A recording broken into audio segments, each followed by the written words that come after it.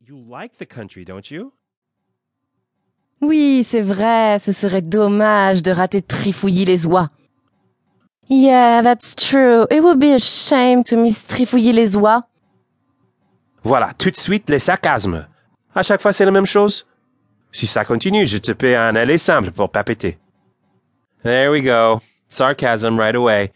Every time it's the same. If it goes on like this, I'll buy you a one-way ticket to papeter.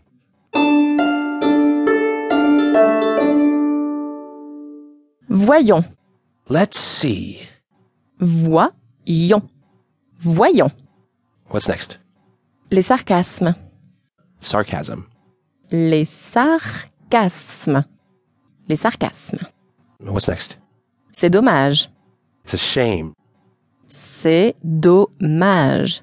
C'est dommage. What's next? Raté. To miss or to mess something up. Raté. Raté. Then we have un aller simple. One-way ticket. Un aller simple. Un aller simple. All right, what's next? Aller. This is the expression, right? Allez, which means come on. Aller. Aller. What's next? Tout de suite. Right away, right now. Tout de suite. Tout de suite. What's next? Ne pas avoir un radis. To be broke, to not have a penny. Ne pas avoir un radis. Ne pas avoir un radis. Okay, two more. Prendre du bon temps. To have a good time.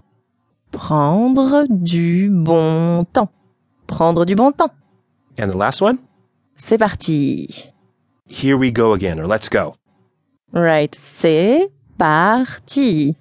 C'est parti.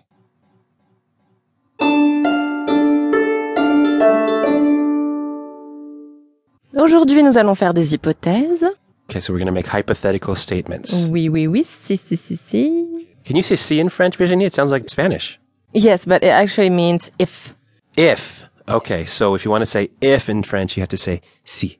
Oui, et c'est ce qu'on fait quand on fait des hypothèses. On dit si. It's a very important word for hypothetical statements. If, si. Now, if you look at the dialogue. Oh, good idea. There are examples in the dialogue. Okay, let's take one. Si tu travaillais, on aurait de l'argent. That's what she says. If you worked, we would have money. Yeah, she's very resentful. I think il est feignant. He's lazy? Okay, feignant means lazy. So how do we make that hypothesis again? Donc, elle dit si tu travaillais, elle utilise l'imparfait. Okay, travailler. So we're using the imparfait in the si clause. So if you worked. Oui, et après, elle fait une hypothèse avec le conditionnel. Okay, the conditional tense. So let's hear that. She says, on aurait de l'argent. In English, that'd be, we would have money. In English, when you hear the conditional, it would be would have. That would marks the conditional. In French, aurait. Right, and c'est le verbe avoir. So here, on aurait is... We would have. Absolument. Okay, so the quick recap. Part of the sentence that starts with si, which means if, the if part is going to go with the imparfait. Si tu travaillais. All right, if you worked. And the other part of the sentence is going to use the conditional tense. On aurait de l'argent. We would have money. If you worked, we would have money. And if you look closely to the dialogue, or if you listen to it again and again, you will find this structure several times. That if-then construction with the conditional. So how do we conjugate our hypotheses, Virginie? C'est très facile. You take the infinitive of your verb. So let's take the regular verb voyager. You take the whole verb, and then you add the ending for the imperfect. And you just stick it on the infinitive?